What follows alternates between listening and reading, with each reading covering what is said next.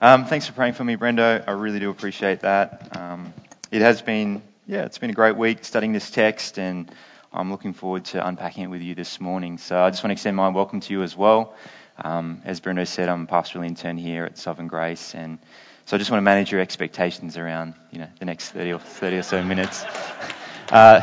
It's a privilege to open up this word and to teach it, and so I'm looking forward to it. Now, just I guess by way of sort of context, over the last probably couple of months, we've been looking at the book of Colossians, and the last couple of weeks we've been looking at the supremacy of Christ in parenting, the supremacy of Christ in marriage, and today we're actually going to be looking at the supremacy of Christ in work. So if you're wanting to take notes, you can put that as a title for today's sermon. I'm going to read the passage, and then we're going to spend some time praying, and we'll get stuck in. So we're going to be reading from Colossians chapter 3, verses 22 through to Colossians 4, verse 1. Chapter 3, 22 through to 4, verse 1. Slaves, obey in everything those who are your earthly masters, not by way of eye service as people pleasers, but with sincerity of heart, fearing the Lord. Whatever you do, work heartily as for the Lord and not for men, knowing that from the Lord you will receive the inheritance as your reward. You are serving the Lord Christ. For the wrongdoer will be paid back for the wrong he has done, and there is no partiality. Masters, treat your slaves justly and fairly, knowing that you also have a master in heaven. Let's pray. Heavenly Father, it's wonderful to gather this morning in worship of you, Lord. We give thanks that it's your Son that unites us as a church family. We give thanks that it's your Son that unites us with you, Lord. Puts us right before your eyes, Lord. And so, Lord, we pray that this morning as we study this text, that we would be reminded again of your Son's supremacy, Christ's supremacy in all that we do, Lord. And so I pray for clarity. Help us to hear and to listen. And we pray above all that your name will be glorified. Amen. As Brendo mentioned, I don't work for the church. I actually work a full-time job as a school teacher. I am taking long service leave and going to be doing some work here at Sovereign Grace Virunga. But it's interesting actually at the moment in the context of my work, Year 12s are sort of finishing up their last few weeks of their schooling. Last week was the last week of Year 12 for many schools. We've got one more week to go at my school. And we've had farewells and celebrations and whatnot. And interesting, one of the questions that sort of pops up, as you can imagine, in those last few weeks, as you're sort of saying goodbye to those Year 12s and whatnot, is, what are you going to be doing next year? What are you hoping to do for work? That's sort of often the question that's asked. And you get all sorts of different answers, and they've got different plans. All those gap year plans probably aren't quite what they were now with the current pandemic going on. But what we see is we've got students thinking about what is the future that they would like to make of the work that they do. And I actually sat down one of the students in my pastoral care group because he needed some help with just working out what courses he might want to study. And we looked at some of the universities. And as we were looking at some of the universities, it was interesting to note some of their sort of marketing campaigns. And I'm going to just read out a few now just to give you a sense of what some of these marketing campaigns involve. Western City University, their kind of pitch to the next generation of workers is discover your unlimited. Australian Catholic University, their pitch is it's your future, make an impact. Victoria University, build your block, build your future. UNSW, bring your difference. Macquarie University, probably my favourite, you to the power of us. So, I read these out not actually to, discredit the institutions. Like in a wonderful twist of irony, actually, one of those institutions pays part of my bills. My wife works for one of them, so I'm not saying that to discredit them. I actually sort of wanted to read them out because I think it raises the question, what does these slogans say about the culture, our culture's view of work? What do they say? What sort of a mindset is being instilled in the next generation of workers with regards to the purpose and the objective of work? I remember for me, when I finished school, I lasted about 3 weeks at university, and then I ended up deferring or leaving. I just couldn't handle it. And I actually took up a job in a plant nursery. And I spent 8 hours a day, rain, hail or shine, standing in a field pulling out weeds from pot plants. It was some of the most boring, mundane, literally back-breaking work. Like you were this, you just do this, you'd stand up, and the boss would look at you, and you'd just do that all day. Rain, hail or shine. And it wasn't exactly the you to the power of us experience that perhaps I was, I'd hoped for. Because it seems that our culture on a broad scale promotes the idea that work is fundamentally about you. I believe as we study this text this morning, the book of Colossians points out to us actually that work is in fact about Christ and his supremacy over all that we do. My hope today as we study this text is that we will see that regardless of the work we do, be it exciting and stimulating, mundane or boring, simple or complex, paid or unpaid, whether it's caring for your children, balancing a spreadsheet, building a house, managing a chronic illness, whatever it is, as Christians who profess Christ as supremacy in all things, then the work we do must be for him. I guess that's the sort of the main point of this message, if you wanted to make note of that. It's if Christ is supreme in all things, then the work we do must be for him. Now, as we study the book of Colossians, as I've said, the theme has continued to point us to the supremacy of Christ. In Colossians chapter 1, just to kind of give us a sense of Christ's supremacy, we read, "He is the image of the invisible God, the firstborn of all creation. For by him all things were created, in heaven and on earth, visible and invisible, whether thrones or dominions or rulers or authorities, all things were created through him and for him. And he is before all things, and in him all things hold together. He is the head of the body, the church. He is the beginning, the firstborn from the dead, and in everything he might be preeminent or supreme." Christ is supreme in all things. And so it's through this lens that we must view our work. And yet, we've just read about slaves and masters. And I wonder if you're thinking, well, what's the link there? Slaves and masters and the work that we do today. If you're like me, you probably actually wince a little bit even at reading, the idea of slavery or slaves in the Bible, trying to make sense of it for our own context today. Because we immediately think of the modern African slave trade, which was disgustingly based on race, kidnapping, and lifelong bondage. But as we read this text, it's important that we realize that the context, the situation of slaves in the first century that Paul was addressing was not identical to that which probably comes to mind with the African slave trade. Paul makes it clear that there is a characteristic feature of the early church, that it contained as members of the one body both slaves and masters. And while there were brutal forms of slavery at the time, slavery in Paul's context was not race-based, was not predominantly race-based, and was seldom lifelong. It was more like what we might think of as indentured servitude, where slaves were expected to work solely for one employer, whether that was paid or unpaid, for a set number of years, and then when their debt was paid off, they were free to leave or change employers.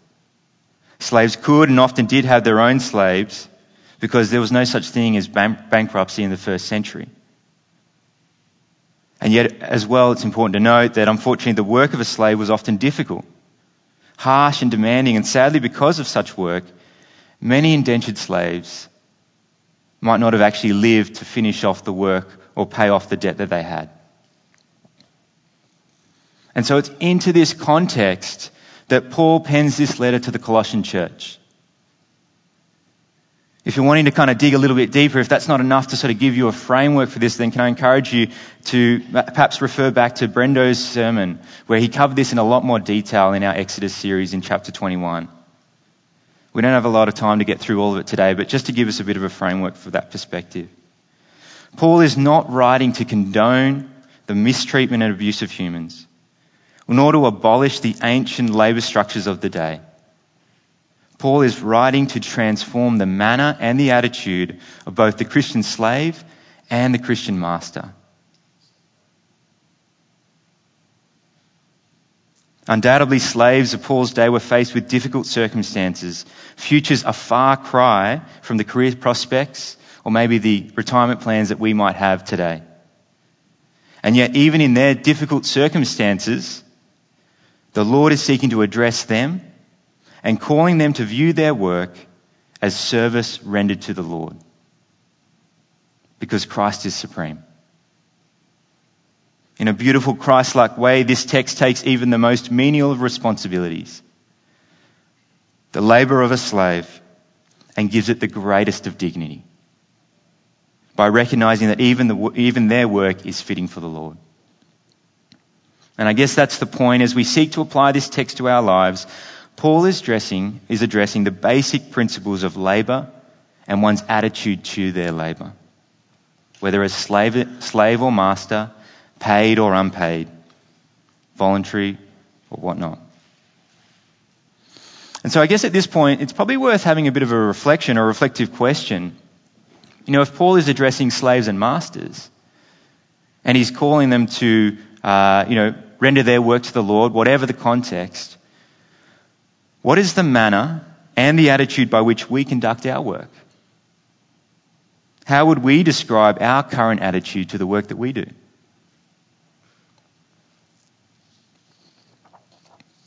In these verses, Paul sets forth a simple yet profound principle that both ennobles work for those of us that perhaps are in the danger of viewing it as a bit of a chore, and redirects the glory of work for those of us that are in danger of perhaps making it about ourselves, making it about our identity. And so if Christ is supreme in all things and we are called to work for him, what does that actually look like? In the text, Paul gives a picture of what it looks like and what it doesn't look like, and that's going to frame up our sort of 2 points for today's sermon. And we're going to look at it from two perspectives. Point 1, work for the Lord. And then point 2, work for man. Okay, so point 1, work for the Lord. Work for the Lord is work that is done with sincerity of heart and a fear of the Lord. Just draw your eyes back to verse 22 of the text. We read, "Slaves, obey in everything those who are your earthly masters, not by way of eye service as people pleasers, but with sincerity of heart, fearing the Lord. Whatever you do, work heartily as for the Lord and not for men." To work with sincerity of heart is to work with a single-mindedness in the work that we do. A focused and unwavering commitment to the work that produces a consistent effort. What is our single-mindedness directed towards? Well, rather than doing work superficially or with mixed motives that are shaped by our fears, our emotions, our attitudes, our selfish ambition, our concerns about what other people think of the work that we do, to work with sincerity of heart is to work with a clear sense that the work we do, whatever it is ultimately for the Lord. And so having that mindset in the way in which we go about our work. And as you do go about your work with that focused, unwavering, committed effort for the Lord, we are to do so with a distinct reverence and respect for him, a fear of him. Not in the sense that we're afraid of him, but a sense or appropriate reverence or awe of his supremacy and his will for our lives and our work. When we fear the Lord, Christ is the ultimate motivation and influential factor in what shapes our attitude and the manner in which we conduct our work. And so having that as our mindset as we go about our everyday work is so important. We are to be fully engaged in the work as whole people, giving our minds, our hearts, and our bodies fully to doing the best job possible under the supremacy of Christ. And Paul in this text gives us 3 reasons why we should actually work with a sincerity of heart and a fear of the Lord. And the first one is because regardless of what respect, recognition or remuneration we receive, or perhaps we don't need it all. So think of the context of a slave. Regardless of that context, we will receive the inheritance. Verse 24, as Christians, we will receive the inheritance, not a inheritance, not some of an inheritance, but the inheritance. A reward that will never spoil or fade. Eternity with our Lord and Saviour Jesus Christ. And as I said, just weigh this up for a moment. This is written to slaves and masters. Paul is addressing slaves who, by their very nature, had no inheritance, bound by a debt they could not pay, and yet is reminding them that they have and will, in its fullness, receive their reward in Christ Jesus upon his return. What comfort to the worker amongst the difficulty of toil. Secondly, Paul provides another reason why it is that we are called to work with sincerity of heart and a fear of the Lord. Because in verse 24, it is actually the Lord Christ who we serve. Jesus, the one who came to serve and not be served, teaches us that the greatest commandment is to love him and love one another. Love our God and love our neighbour. And that the operating principle for this love is servanthood. Interestingly, it was Martin Luther who penned some of the early thoughts on this idea of work as servitude of others, serving others, or being called to work to serve others. In his writing, Luther challenged the secular and sacred divide and empowered all believers to know their work to serve humanity, and enjoyed God's full blessing at a time where it was actually believed that a life devoted to full-time ministry offered unique opportunities to complete one's faith and secure one's salvation. He insisted that the farmer shoveling manure in the field or the maid milking the cow pleased God as much as the minister preaching and praying. And then it was John Calvin who actually refined this line of thinking, but under the premise that the work we do contributes to the good of all and not merely the advancement of oneself. Calvin taught that something can only be a calling, and this is really important, if some other party calls you to it, and you do it for their sake and not your own. So when Paul points out that you are serving the Lord Christ in your work, our daily work can only be a calling if it's reconceived as God's assignment to serve him and others. I'll say that again.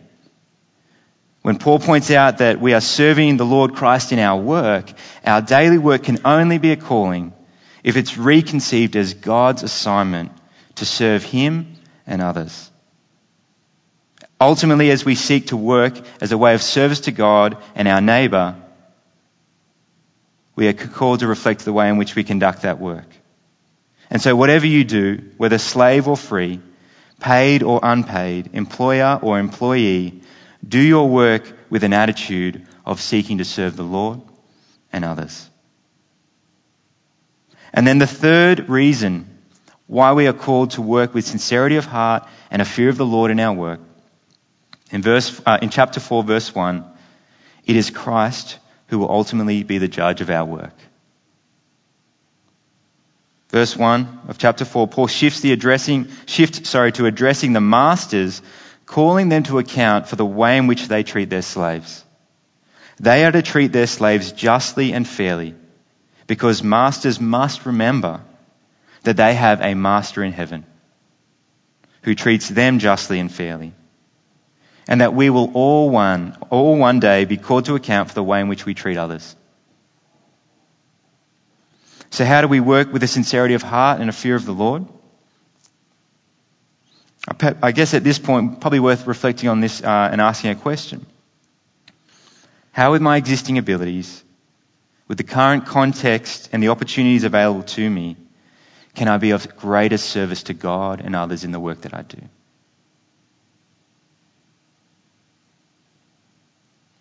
In what ways could I grow in my attitude of service and laud to others? Well, perhaps as you think about it, perhaps in the mundane work like I described in the field, pulling weeds out of the pot plant.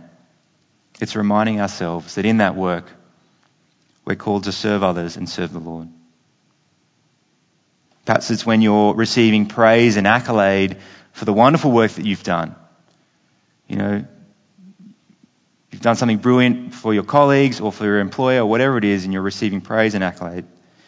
It's recognizing that the work you do is for others and for the Lord. Perhaps you've got a difficult boss and there's challenges with that relationship, and it's difficult work. It's reminding yourself that the work you do is for others and for the Lord.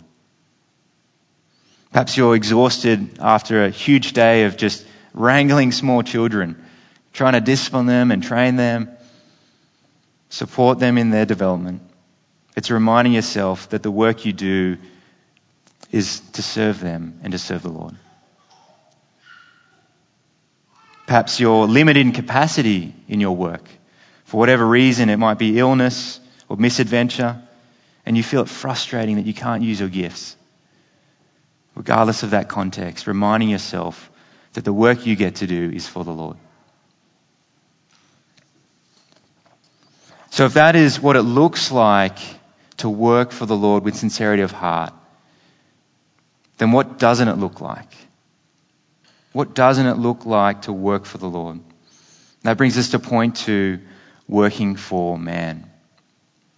In verse 22 and 23, we learn working for man takes the supremacy of Christ and redirects the glory to others and then ultimately to ourselves. Slaves, obey in everything those who are your earthly masters, and here it is, not by way of eye service as people pleasers, but with sincerity of heart, fearing the Lord. Whatever you do, work heartily as for the Lord and not for man.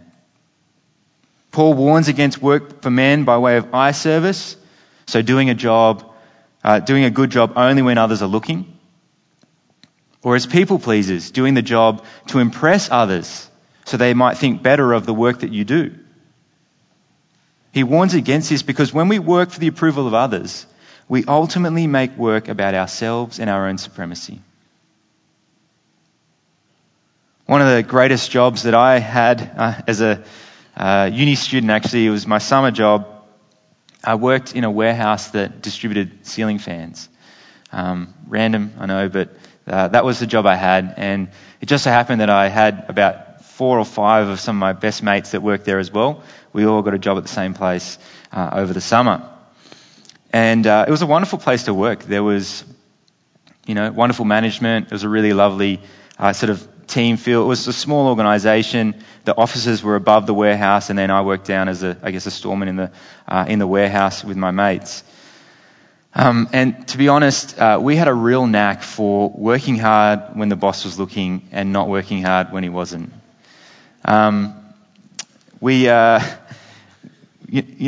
ceiling fan down rods, the things that hang the ceiling fans to the roof. We worked out if you get enough bubble wrap and you wrap it around the down rod, you could make an excellent cricket bat. And we worked out as well if you got a golf ball and wrapped enough bubble wrap around that, you could make a great cricket ball. And we would spend our days in amongst doing work, playing test match cricket down the warehouse floor. There was a table tennis table in the lunchroom, and we would spend our days on extended lunch breaks playing Wimbledon-style table tennis while the boss wasn't looking. I remember one time, this is particularly bad, my mate and I made ourselves refreshing iced chocolates at the staff kitchen, and then we took those down into the warehouse, and then we went down the warehouse, and then I climbed up into the second pallet, and then we made a little cubby house, and then we sat in the cubby house and drank our iced chocolates.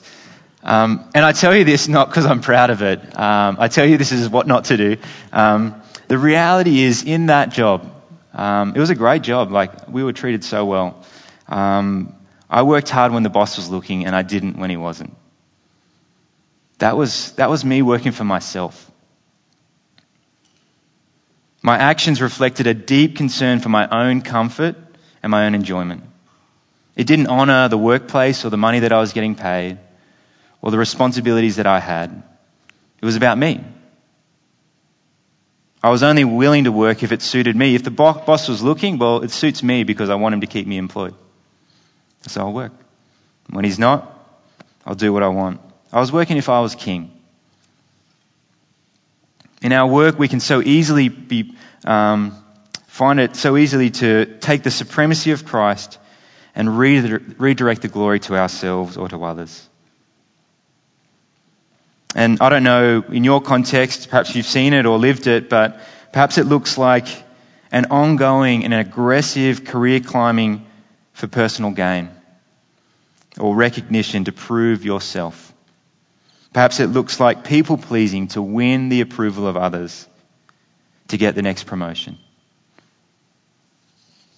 Perhaps it looks like cutting corners, making questionable work decisions, or not speaking up when you ought to out of fear of what others might think of you. All smiles to your boss's face, and then behind closed doors complaining about their failure to lead. Perhaps you're more happy to do a job for the supervisor, but when the apprentice comes along, you don't even offer your assistance. We're sinful people, and so we are prone to make work about ourselves. And yet only an awe of God is capable of keeping work in its rightful place. And so again, a reflective question for us as we think about our work is, what is one way that perhaps you are prone to work for self? How might you seek to address this or grow in this in your own life?